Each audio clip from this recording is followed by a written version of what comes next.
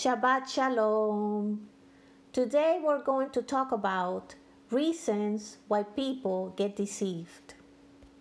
The worst thing in deception is a person truly believing in their own deception, therefore deceiving themselves and the population. Galatians 6:3. For if anyone thinks he is something when he is really nothing, he is fooling himself. From the very beginning of the scriptures, we can find an answer to why people get deceived in three behaviors from Adam and Eve. Number 1, self-glorification.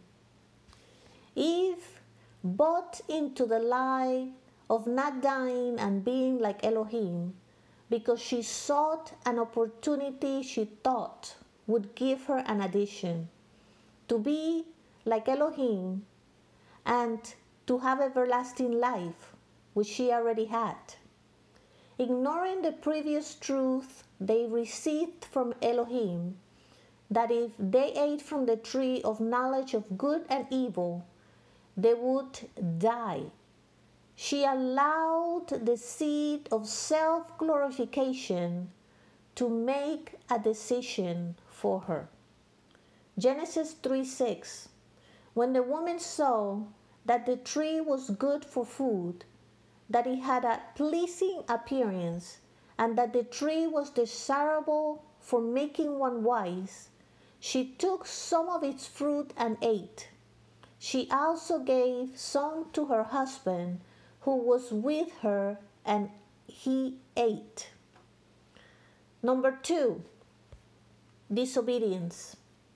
They disobeyed a direct order from Elohim. Genesis 2:16. Elohim God gave the person this order: you may freely eat from every tree in the garden, except the tree of the knowledge of good and evil.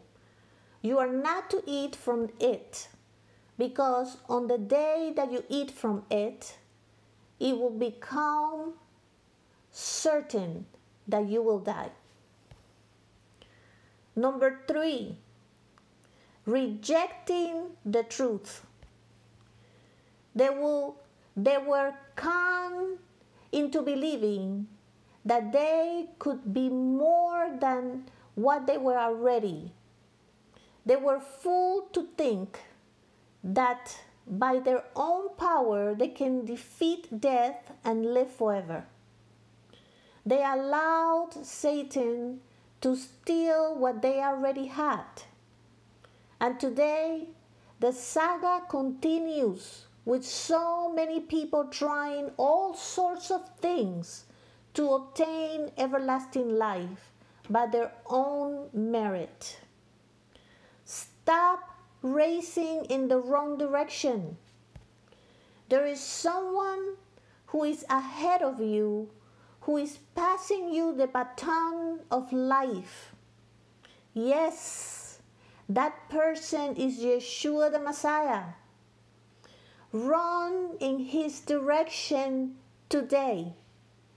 Abba Father, thank you for your encouragement. Thank you for your words. Thank you for your sacrifice. In the name of Yeshua the Messiah, we thank you.